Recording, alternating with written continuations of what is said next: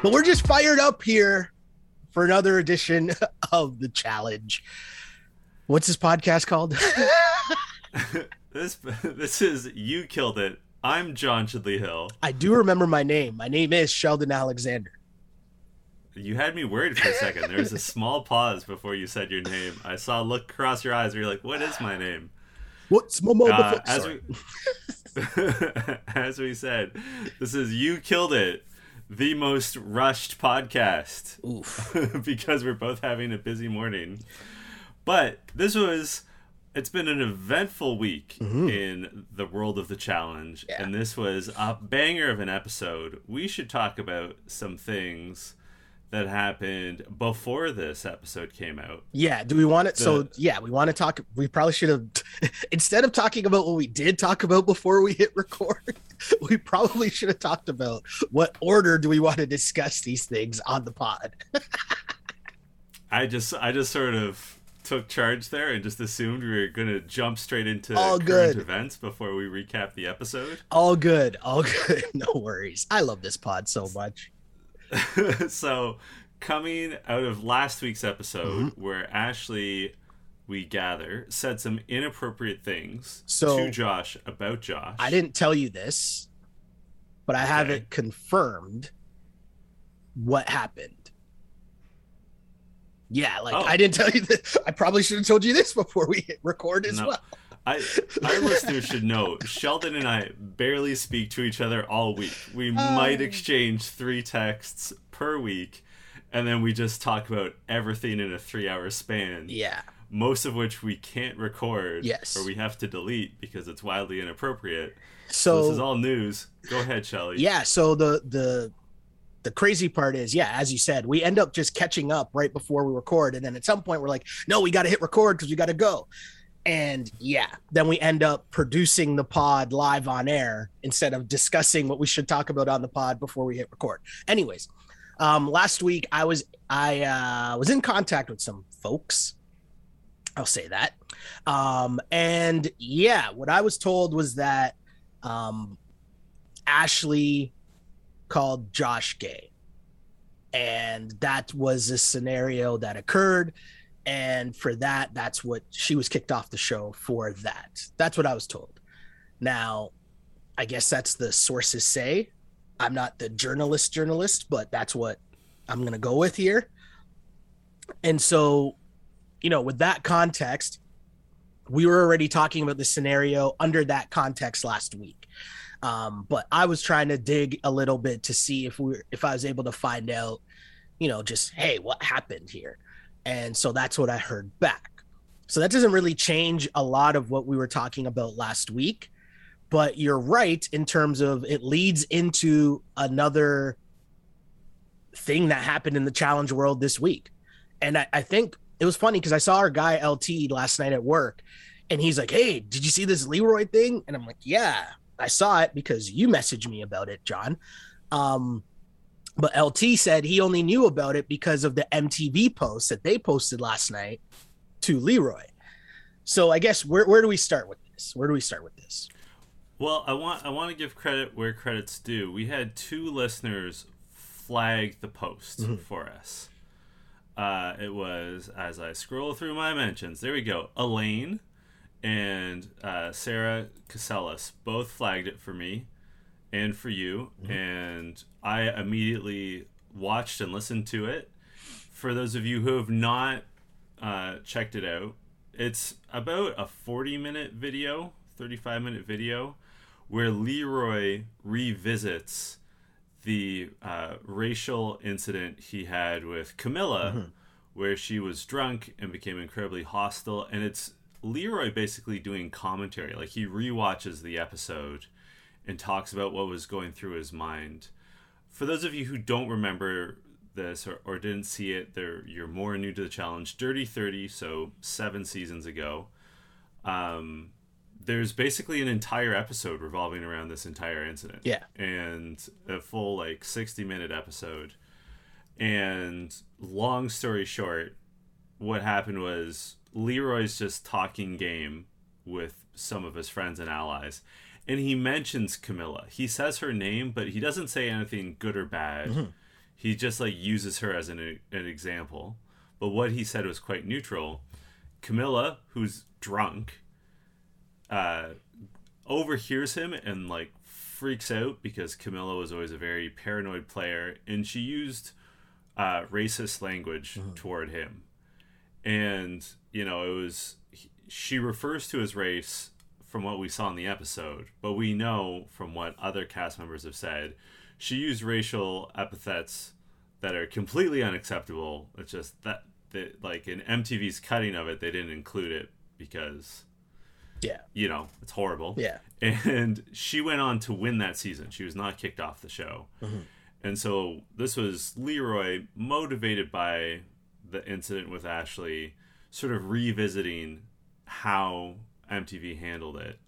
If you haven't watched it or listened to Leroy's video, it's on Instagram, it's on his IG Live, and it's posted. It's easy to find.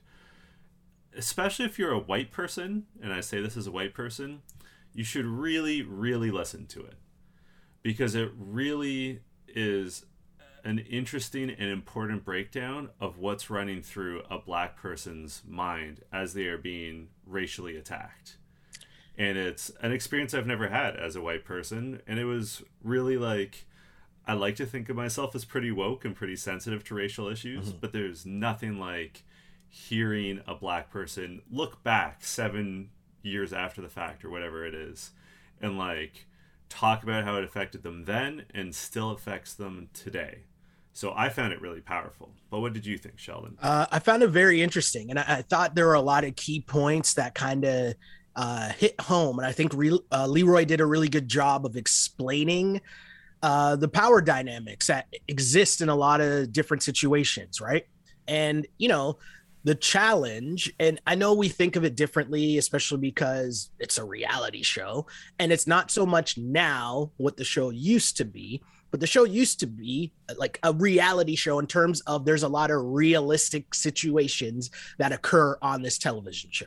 So when I'm saying he tapped into a power dynamic, that's something that people, how do I say this? People who look like me might feel in different situations, right? When you walk into a room, it could be your workplace, it could be whatever it is, right? But the power dynamic of you're always playing defense, right? Like even in this scenario where Leroy knows he didn't do anything wrong, he knows instantly as soon as Camilla starts going in on him, he knows that he can only say certain things in this scenario for fear that it could be framed in a completely different way. So he's just on complete defense. He's just like, Camilla, stop, you're drunk. Like he is not trying to escalate the scenario at all because he knows that he can't do that in that situation. And even as I say it now, I worry if people kind of understand what I'm trying to say here, but there's always this thing in the back of your mind about like, you know, big black guy, small white girl, what, like he can't show any form of aggression in that scenario. And not that he should, but my point is more so like you're immediately on defense. You're not going to raise your voice, which he didn't do.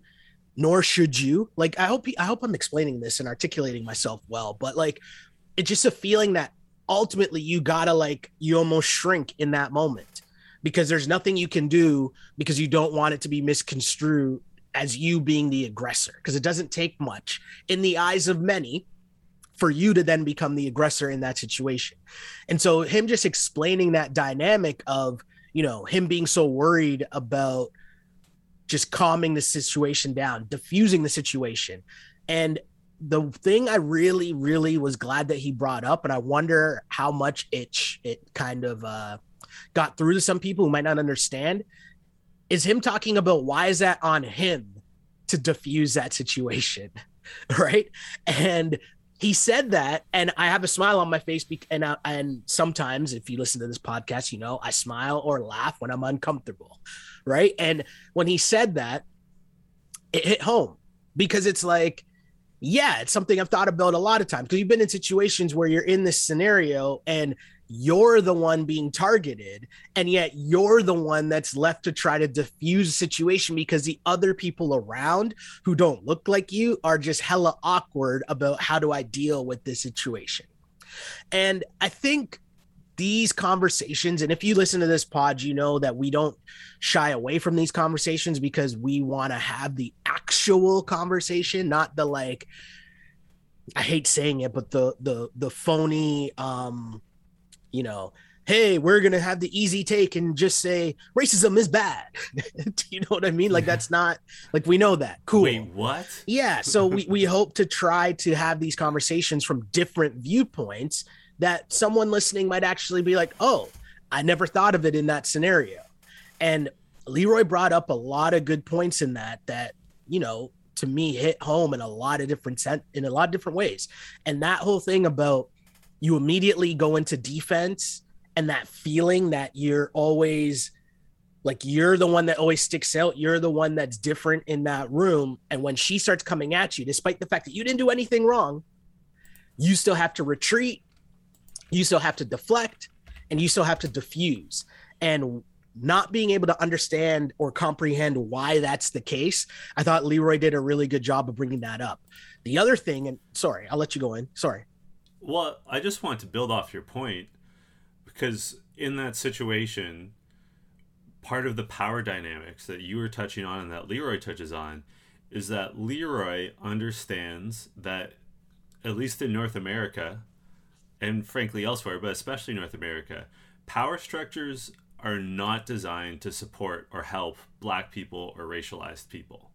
And he knew in that instance that he was the only Black face in the room. And at the same time, whether she realizes it consciously or not, Camilla also recognizes that power structures protect her.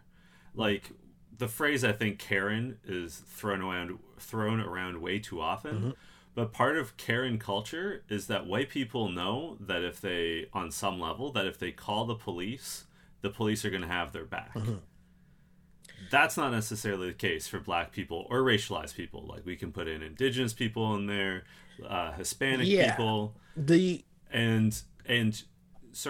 Leroy also, to that point, the power structure at MTV did fail him. Mm-hmm. The next day, Camilla wasn't kicked off. It fell to Leroy to be like, hey, Camilla, where's my apology? Right? Mm-hmm. It all came down to Leroy. The power structure did fail him. Like, it's not just that Leroy was like, like, what do I do here? Like, I have to play defense. But also, his suspicion that he wasn't going to have the producers, the power structure around him back him up was correct. It did not back him up. Mm-hmm. Right? Yeah. Like, Leroy read the situation correctly, which is horrible, but he did. Yeah, I think, you know, the other parts that he brought up about Camilla and the whole, like, oh, you know, the excuse of you being drunk, you know, and the whole sober thoughts or drunk words. Is that what's the phrase? Is that the phrase? Yeah. Or drunk thoughts? Drunk words or sober thoughts. Thank you. Gotcha. That whole thing, right, about the next day being like, oh, you know, I'm not racist, I'm not this, I'm not that, with a completely other different scenario, which I am definitely not getting into on this podcast, but I'm sure John knows what I'm talking about because we talked about it off air. And I say this a lot in my real life. I am never in a position where I'm going to argue or debate someone's level of racist. It's just not an activity that I care at all to ever engage with, because if we have to start said debate on whether or not someone is racist, that's probably the first issue there, right? Like, yeah. I wouldn't have to engage in said debate. So when someone wakes up and said terrible things the night before, and then the next morning it's like, oh, I was drunk, or I don't remember what I said, or whatever it is, that doesn't really matter to me. Really doesn't, right? So, and then debating that point, I thought was an interesting thing that Leroy brought up in terms of, like, you know, Camilla, like, oh, well, I don't say that, or I wouldn't normally say that, or I wouldn't do, like, cool, that's for you to debate with yourself. Bottom line is, you already said it. And so I'm not here to debate your level of racism. Oh, you're only a racist when you're drunk. Cool. Like, is that better? Oh, all right. You know, and a couple other things I just want to hit about that scenario too.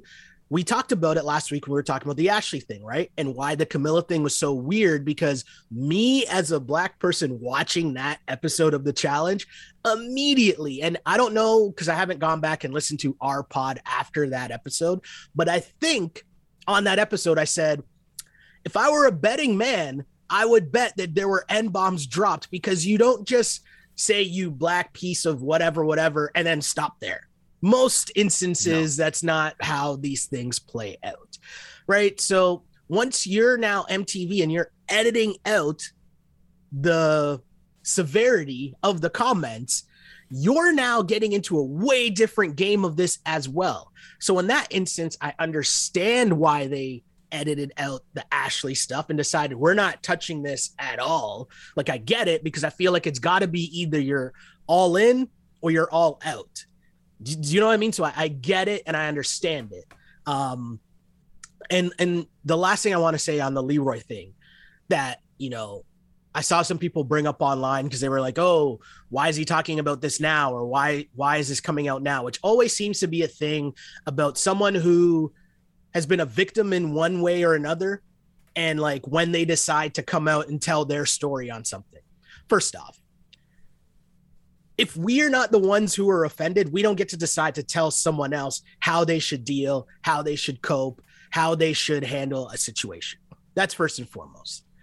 Secondly, I thought he did a really good job in explaining just the times that we're in now and our viewpoint as a society and how much that has changed in the time between when that Camilla thing happened and where we're at now. We obviously know all the things that happened last summer with the protests all across North America, all across the world, but just also the conversations that people have been having, right? It's changed, right? And so for him to understand, oh, well, there is some level of power or there is some level of freedom that I have now to share my feelings on this topic and not have people just immediately turn me away or, you know, have people engaged in a real conversation, right? And I think that part was really cool because I think even on this pod, if I go back then, we were probably not nervous, but we were kind of like, oh, okay, well, we're going to talk about this, right? Yeah, but how long, how deep are we going to go about this? How serious are we going to get about this? Whereas now... We went deep and serious. For sure, right? But like the thought of it now, we wouldn't even second guess it. And that's just because of where society is at. And also where I feel the level of comfort is on both sides. And when I say both sides, I'm talking about Black and white and minorities and non-minorities and just everybody's ability who wants to have the conversation to actually have said conversation, right? And the understanding that I'm not calling anybody a racist, right? If someone makes a mistake, we can call Camilla a racist. No. I feel comfortable doing that for sure. But I'm saying like what ends up happening a lot in our society now is that, you know, as soon as you say someone said something wrong, immediately their back's up against the wall. It's like, well, I'm not racist. It's like, whoa, slow down. We can have a conversation where I could tell you, hey, that's not cool, what you just said, right? And that doesn't mean I'm calling you a racist. I'm just saying, hey, this is how I feel when I hear that. And I know that in a lot of instances, there's not malicious intent behind, and of course, Camilla, there is malicious intent, don't get me wrong, but I'm talking about when we have the general conversation and someone being able to listen to Leroy and understand where he's coming from. Sorry for rambling, but yeah, there was a lot of things there. At all. There were a lot of things there, and I think Leroy did a good job with that.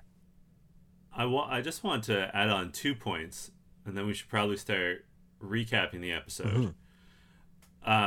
The first is that, I mean, you brought up that some people are like, oh, why is he bringing this up now?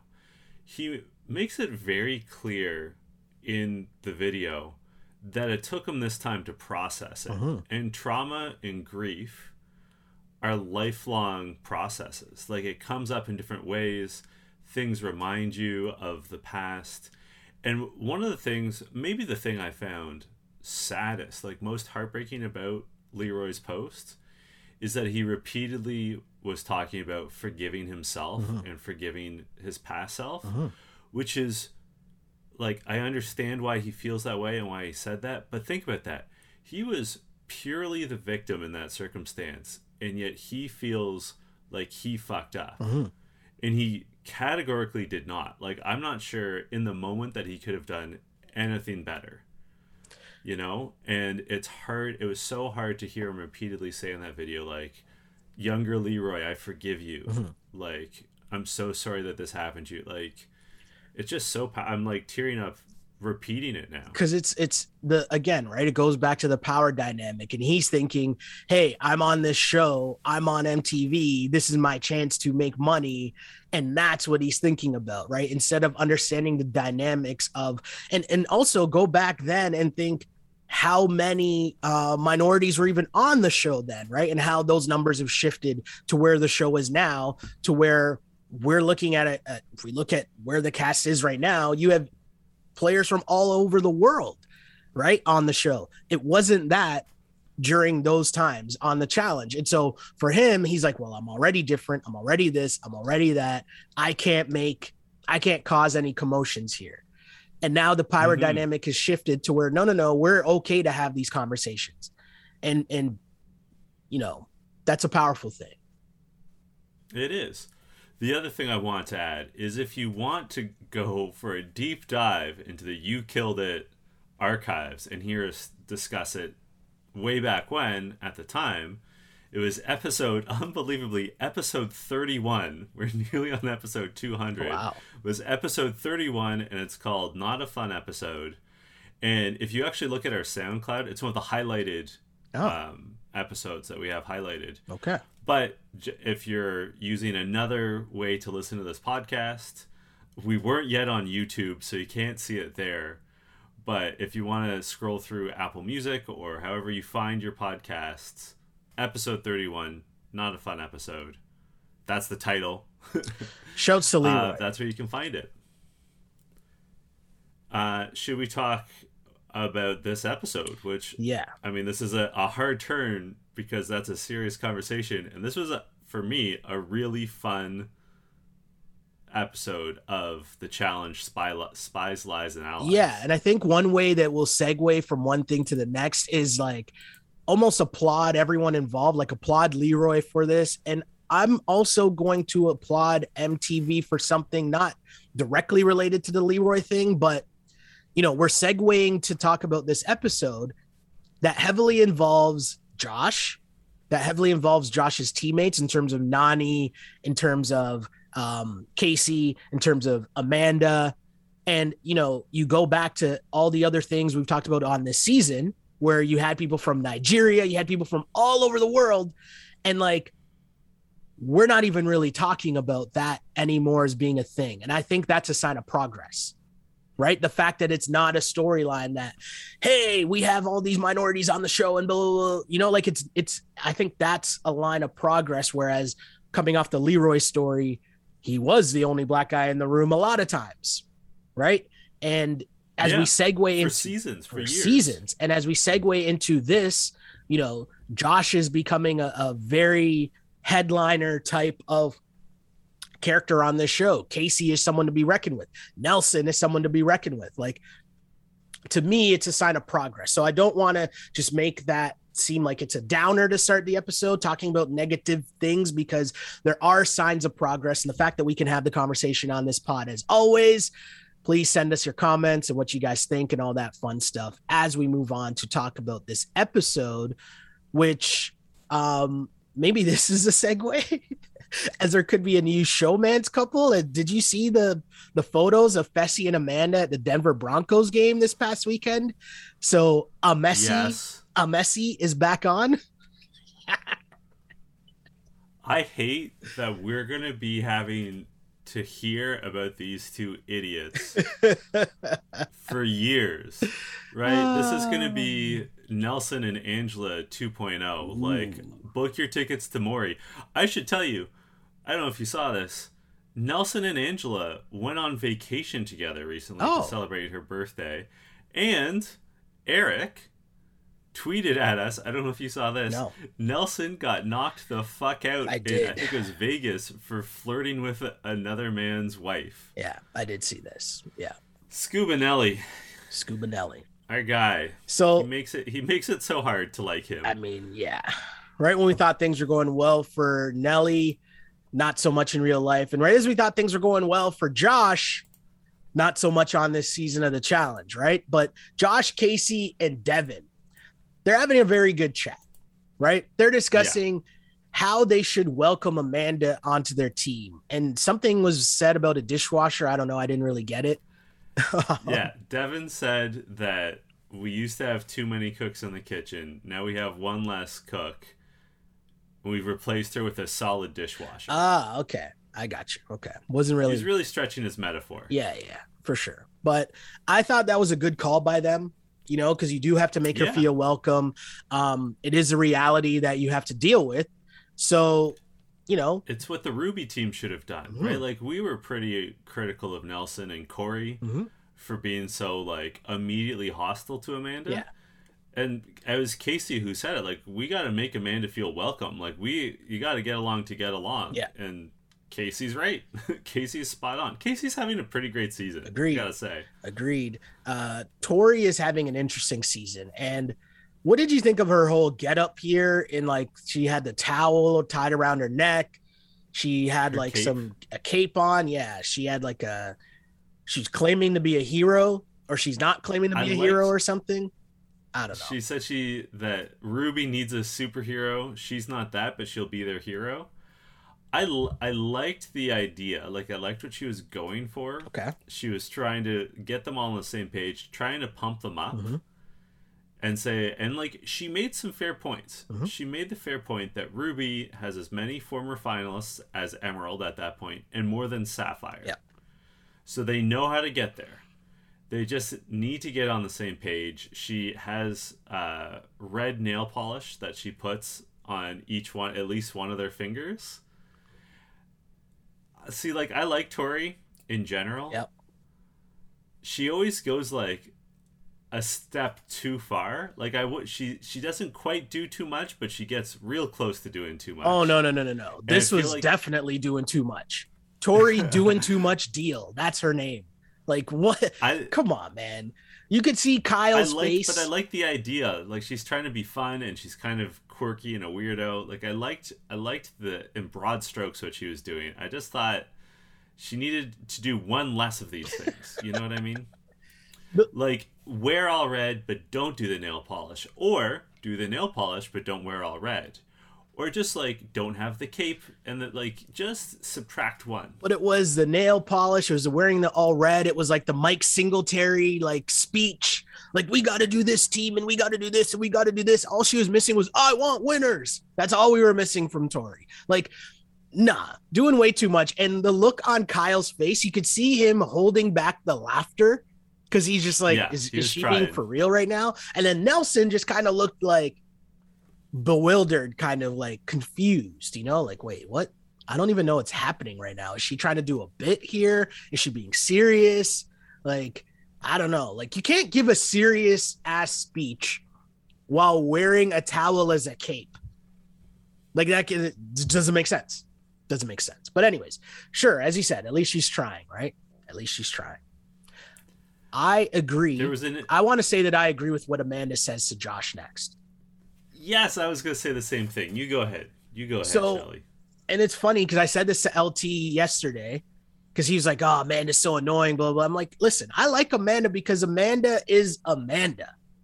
And so you cannot like her, but she's her. So when Josh is like, hey, well, Tori would be up with me in the morning running and doing 30 miles or 30 laps or whatever he said, she's like, no, that's not me. That's not what I do. But what I can do is I can do puzzles and math, which is what the final is about. The final isn't only just about running. It's about puzzles and math as well, which is true. And I think their team did need a little bit of a mixture. They did need someone to help them or take the lead in the puzzles and the math, or at least help out, because Devin's pretty good at that stuff too. But you needed more balance, I think. And she's not horrible at like the other stuff either. So I was with Amanda in this combo.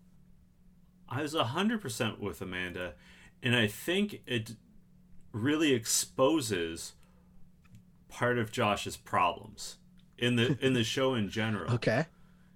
He thinks that the people that win this show are the biggest and strongest. Yeah. And historically, traditionally, that's not true. Like, if you look at the people who've consistently won, if we like list I'm not going to pull up the list of the people who've won the most, but we can in recent history name the ones that have won the most. CT, Johnny Bananas, Wes, Ashley, Jordan.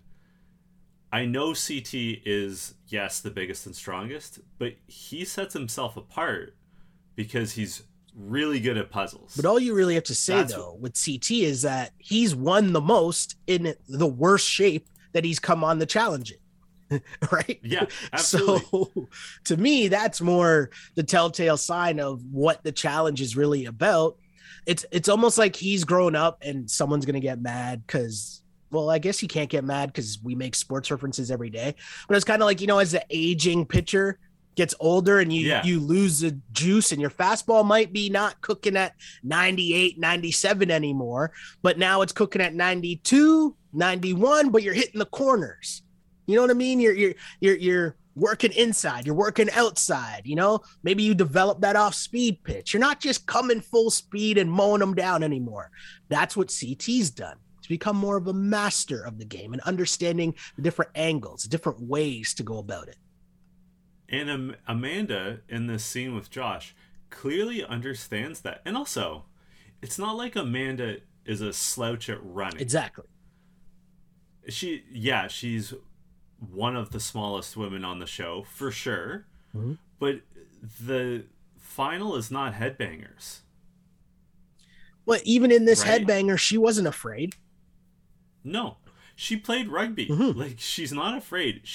But she also knows where her strengths lie, right? To use a hockey reference, which for a Canadian podcast, we don't talk about hockey as much as you think we would. But Theo Fleury, in his memoir, Playing with Fire, which is really good if you haven't read it, he talks about how he was always the smallest guy on the ice.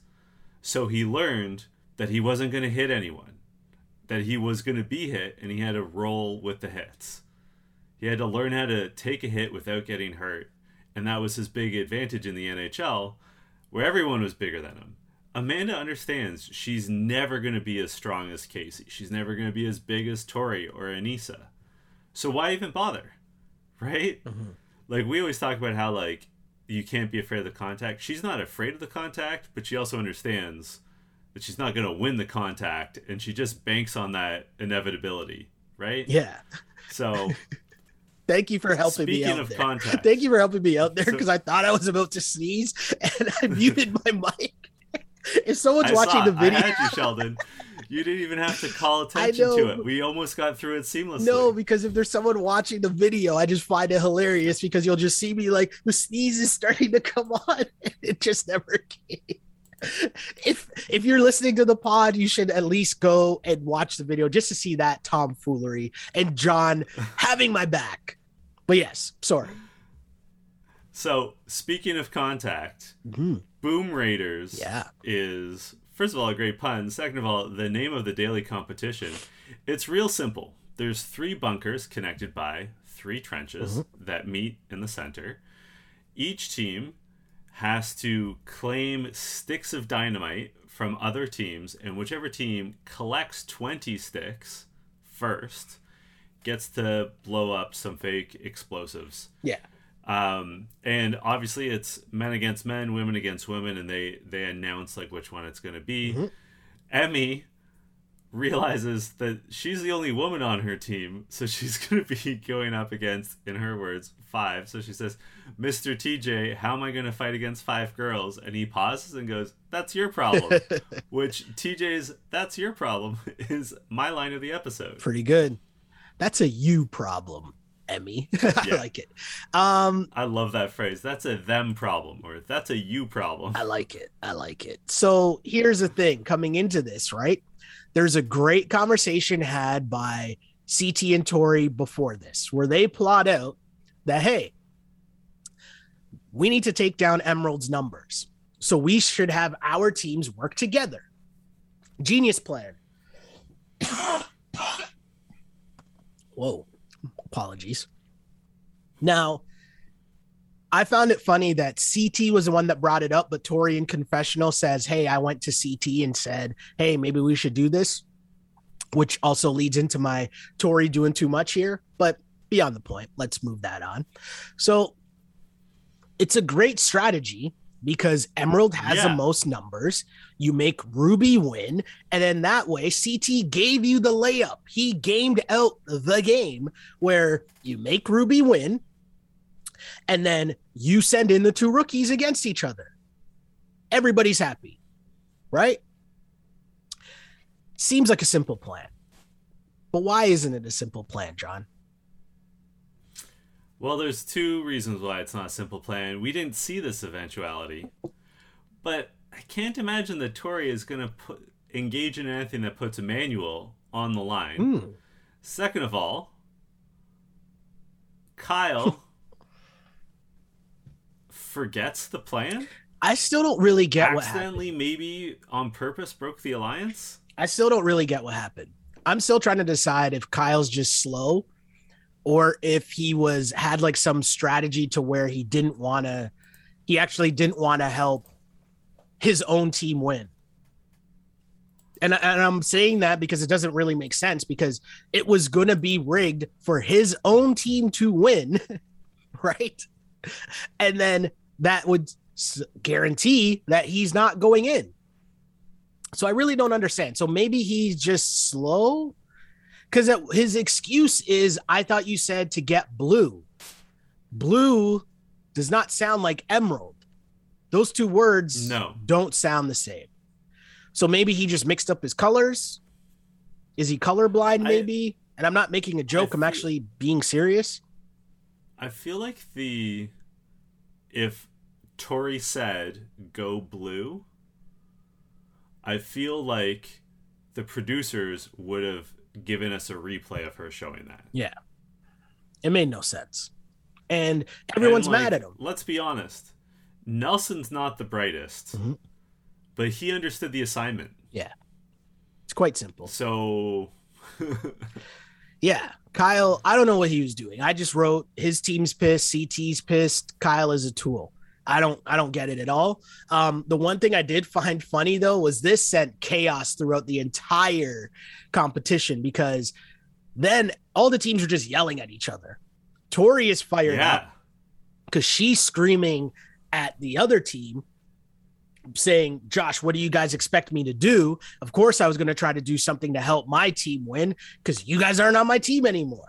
So this leads to Tori trying to hit Amanda kind of ducking it, Tori yelling because she got screwed over, Devin saying, like, how are you trying to screw us over?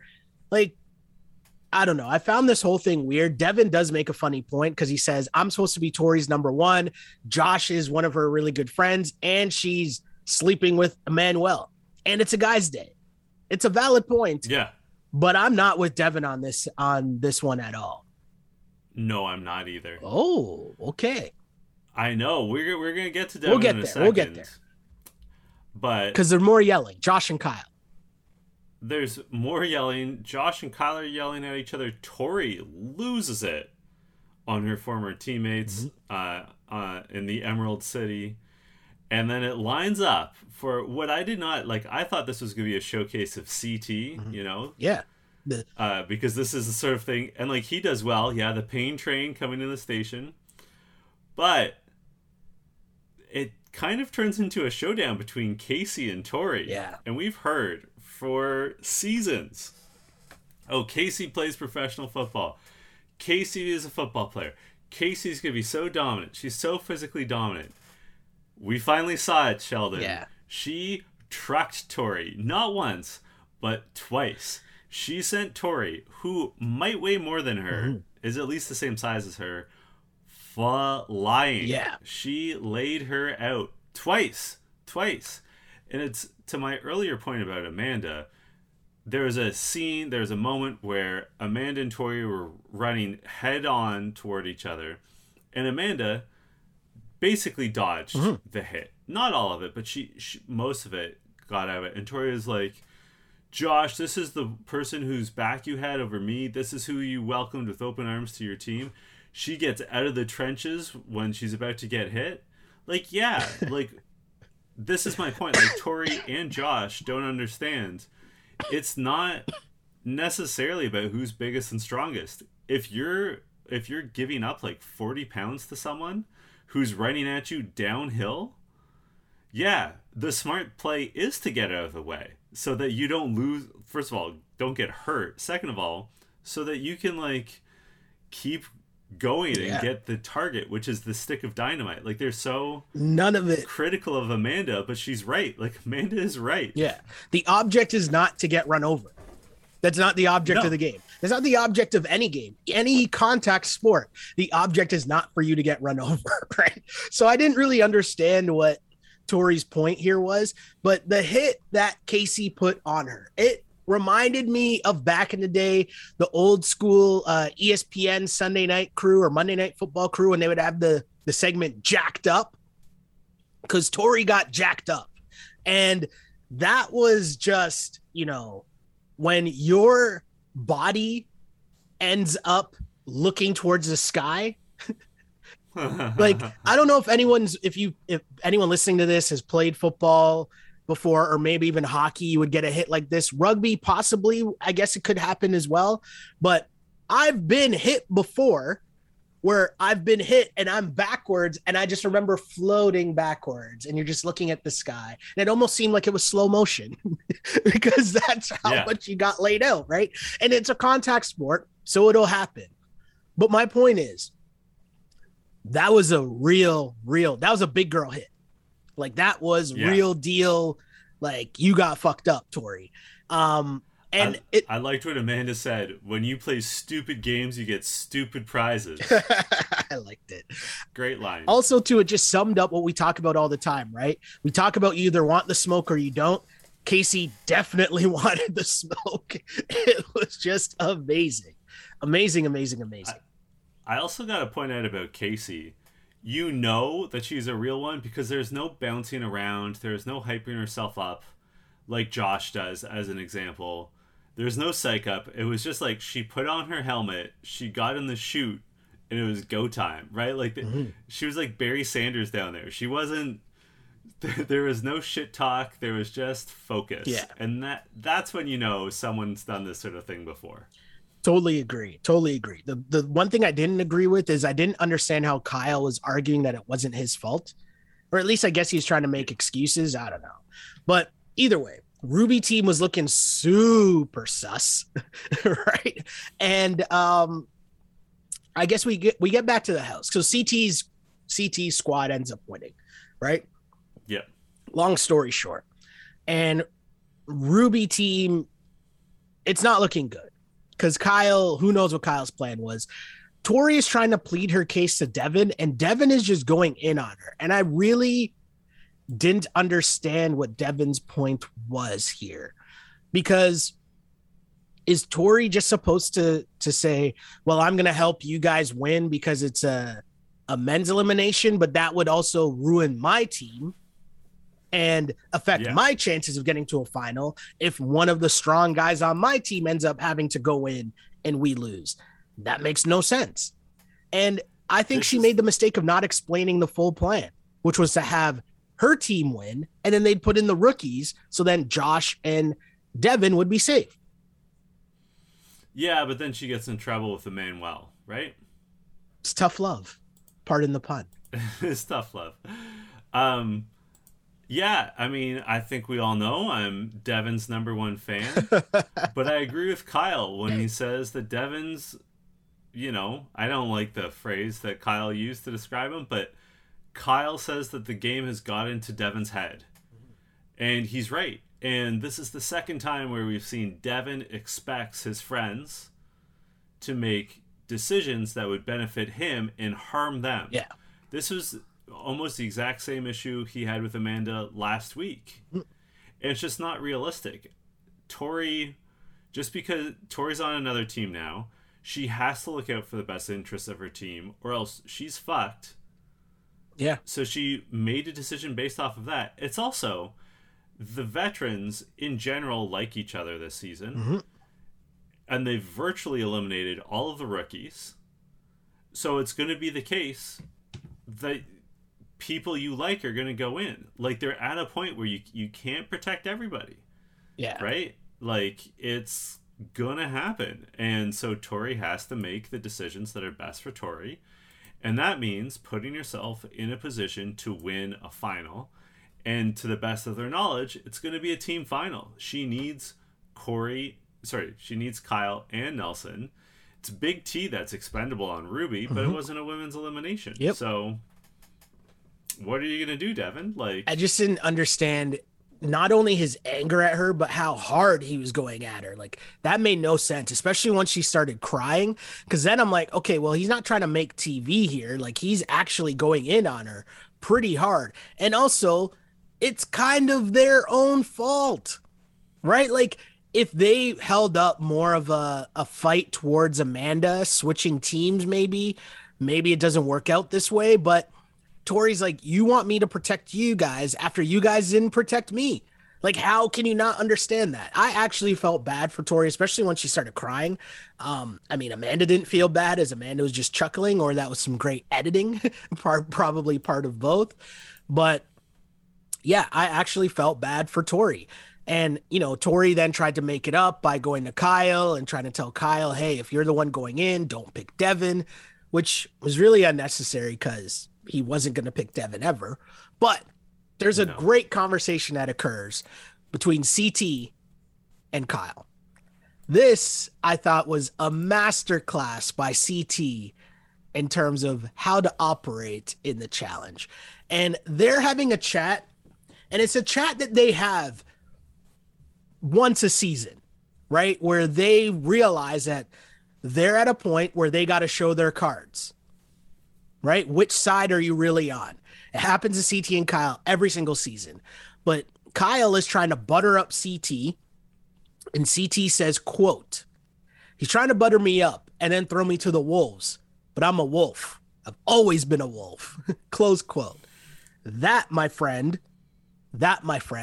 is my line of the episode, because I thought that was pretty dope. Yeah, I thought that was pretty dope. It was a good line. And he's right. Mean, what I like to, I felt bad for Kyle here because CT was like, we're not friends. Mm-hmm. And like, I honestly think that Kyle was legitimately hurt, but also you're right. This was a masterclass by CT, absolutely exposing Kyle, and his plans. So the entire house knows that Kyle wants to go in against either Logan or Josh. I liked what Kyle did in deliberations. Oh, sorry, Emmanuel. Yeah, Emmanuel or Josh. I liked what Kyle did in deliberations, where he's like, listen, if you vote me in, I'm probably going to call down Emmanuel, and then I'm going to take Logan's spot on Sapphire. That's probably what's going to happen. It was well played. We get to Kyle does get compromised, and you know there's a little bit of sort of like tension in the house. Oh, who's Kyle gonna pick? But we get to the actual elimination, burning bridges, and Kyle like immediately says, "I'm not gonna call down Devin. He's my best friend. Not gonna call down Nelson because I made him a promise." He said, and like in his head in confessional, he says it's burning bridges. It's like. It looks like it's going to involve balance. Emmanuel has balance to spare. I'm going to call down Josh, which I thought was a very nice way of saying that Josh is the goofiest person in challenge history.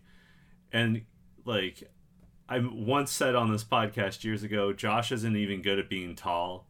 And it's true. Like, he has no footing whatsoever. So like, yeah, if it's any kind of agility or like, I know Josh is in the best shape of his life, you got to call down Josh though. Anything with endurance or anything, you got to bring down Josh. It was an easy call. It was a super easy call. If once you're down there and you're Kyle and you see your options, it's obvious you got to go with Josh in that scenario. And, you know, credit to Kyle for making the play here, where I thought there was a lot of good gameplay by everyone involved. Like, I thought the plan from CT was good. The plan from Tori was good. Kyle just messed up in the actual challenge. But once you get to the elimination and now you got to make a decision, obviously you want to go against the rookie because that, you know, is most often than not the best look. But once you get to see what the elimination is, yeah, that's a position you want to be in where you can choose who you're going against. And I go back to the deliberation where Josh says, I don't want to be put into this is a key part, right? And like at the end, I said, I feel sorry for Josh, but he messed up here. If you remember in the deliberation, Josh says, I don't want to be the vote here to go in. I would rather have someone pick me and then be mad in the moment and use that as motivation to go in, which is a complete wrong strategy. You want 100%.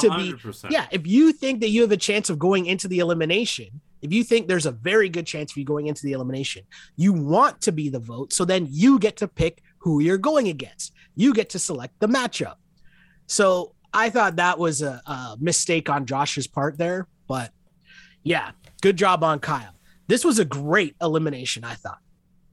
I really like this elimination. So as we said, it's burning bridges, and it's actually kind of simple. Mm-hmm. You have to jump off of a platform and ring a bell. Yeah. Then pick up one of 16 planks, climb a ladder, and you're building the bridge. Like I said, each bridge is 16 planks. Mm-hmm. And every time you ring the bell, that's when you get to pick up a plank. And that's the key thing. If you jump and you miss the bell, you got to do it again for you to get that plank. So it's about endurance and something that I don't think either of them really sort of picked up on. Timing. Totally. Like you got to make sure the bell's swinging toward you when you're jumping out. Mm-hmm. They both sort of struggled with that. In fairness, they were tired, but you know. Yeah. I thought this was great TV. This was really interesting. The one thing I'll say, mm-hmm. I knew Kyle was going to win. Yeah, I mean, I knew Kyle was going to win because Josh is not coordinated. Yes, but I knew that Kyle was going to win. Okay. Because we still haven't seen the argument between Kyle and Devin that was on one of the coming up on. Well played. So I knew that Kyle was going to have to stick around. Well played. Yeah. For that to happen. So the thing for me with this elimination that I thought was so good, and this is the TV nerd in me coming out, but this was a masterclass in editing and whoever put this together, because the way that they cut together the slow-mos of like them jumping and reaching and swiping and missing, and then the cutaways to the reaction of the cast members watching, it was so good. The pacing of it was so good. Like, we know that it was kind of close, but I felt at certain points I didn't really know who was going to win.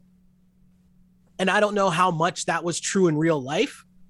Do you know what I mean? Like how much Kyle was just ahead by one the entire time. But the way that they cut it together made it seem so back and forth, because obviously, like, you know, I don't want to ruin television for people, but you're able to, like, if on Kyle's 12th jump, he misses, you can put that in the third slot. Do you know what I mean? To make it look a lot closer than it actually was.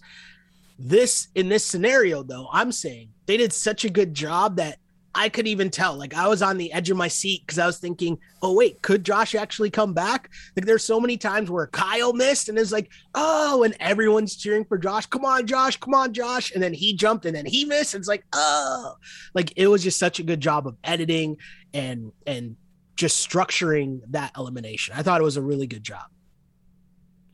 I thought it was amazing. I honestly, in general, I really enjoyed this episode, mm-hmm. but this elimination was a good one. Did you, the one thing I want to ask you, how weird would it feel to have nobody rooting for you? Because it's very rare when it's like nobody rooting for you at all. Normally there's at least one person cheering for someone, right? And instead Kyle had nobody rooting for him. Well, even Devin said, like, I'm not cheering for either one of them because whoever comes back, I don't want them to be mad at me. Mm-hmm. So although Devin, like, wasn't against Kyle, he also was, like, hedging his bets. Yeah. I think I think it depends on your mentality. Okay. I think it depends on the personality. I think some people I think if no one was cheering for Josh, I think Josh would have taken it really hard. Mm-hmm. But I think Kyle is quite comfortable being hated. Yeah. And we saw that, he wins, Mm-hmm. he flips off the entire stage. Yep. And then when TJ says, which team are you going to infiltrate? Kyle goes, Logan, get off my team now. He does not care. Kyle's much more comfortable with people disliking him than Josh is. So was that the right call? Switching with Logan? 100%. Really? Okay. Yeah. Okay. Explain. Because CT and he just had an argument. He knows CT is gunning for him. Okay. That's fair. CT can't nominate him if CT's on the same team as him. It's fair. Because think about it. The men on Ruby are Nelson and Logan. Nelson and Kyle are friends. Kyle said, I promised Nelson I wouldn't call him down. So that means Nelson has no reason to be mad at him. Fair. The Emerald team has Devin and Emmanuel. Devin is Kyle's best friend. And Emmanuel, he could just say, hey man, I just didn't call you down. You convinced me. The only guy that's pissed at him is CT, so he's safe. You convinced me here. So I guess my real question then is, who's the best team? Because I would make the argument that Ruby is the best team. And they sort of stumbled into this. Yeah, Logan, Nelson, Tori, Big T. Mm-hmm. Their weakness is they're bad at puzzles. Sure. Maybe Logan's okay at puzzles. I don't know. But you're right. But I think that might be the best team. Yeah. Anyways, yeah. Great episode. It's intriguing. Great episode of the challenge. Great episode. I don't think Emerald's that strong anymore. Not that Josh was a big subtraction, Mm-hmm. but Emerald's strength previously was that they all get along. And now they don't get along as well. Very true. Very true. Who killed it for you this episode? I do want to say that it is not Nelson who killed it because it's not my line of the episode, but he had a clip where he said, oh, if I want to go in, eliminations are where I thrive. One-on-one combat is what I do best. It's for that to be a clip from Nelson this week, considering the TMZ headline, oof, not a good look. That I had the ooh when I watched that. Sorry, I know that wasn't the answer to your question, but I just had to fit that one in because that one made me kind of not even laugh. I felt bad, I almost cringed when I heard that in the episode. But who killed it for me in this episode? I can't say Kyle because he messed up the whole challenge and ended up there in it, just on his own. I might say that it's Amanda. And the reason why I'm saying that it's Amanda is because she vowed that if you put me in, I will blow up your Emerald team. And what she's done is she's blown up their Emerald team. Chaos. I mean, yeah, that's it. That's all I got. I can't pick Kyle. Well, I'll let you pick first. Go ahead. Well, it sounds like you just picked. It's true. I did pick. I'm going with Kyle. Mm-hmm. And I'll tell you why. I'm having a hard time believing that Kyle went from being so dumb as to not know the difference between colors Mm-hmm. to actually making really good strategic decisions, calling down Josh, winning, and then infiltrating the Sapphire Squad. So you think he might have done this on purpose? Yes. Interesting. Okay. I kind of wonder, also if you consider how unimpressed he was with Tori's rallying cry for the Ruby team, that's a man who wanted no part of the Ruby squad and has consistently wanted no part of the Ruby squad and has consistently said he wants to run a final with CT. Yeah. I'm just saying there's circumstantial evidence that suggests this was all part of a plan on Kyle's part. Interesting. A one-man plan. Interesting. Where can the good people find you on social media? You can find me on Twitter at Shell Alexander, on Instagram at Sheldon Alexander. Like and subscribe wherever you get the You Killed It podcast. Especially support us on YouTube, man. It's how you keep the train moving. And yes, we got some messages about hoodies. Some people saying, hey, depending on the quality, I'd be in on a hoodie. So it's still a thing. It's still a thing. I have an On Blast hoodie, and I have to tell you, it is very comfortable and warm for what it's worth. That's a good sell right there. Appreciate that. You can find me on Twitter and Instagram at jchidleyhill. And until next week, this was You Killed It. You killed it.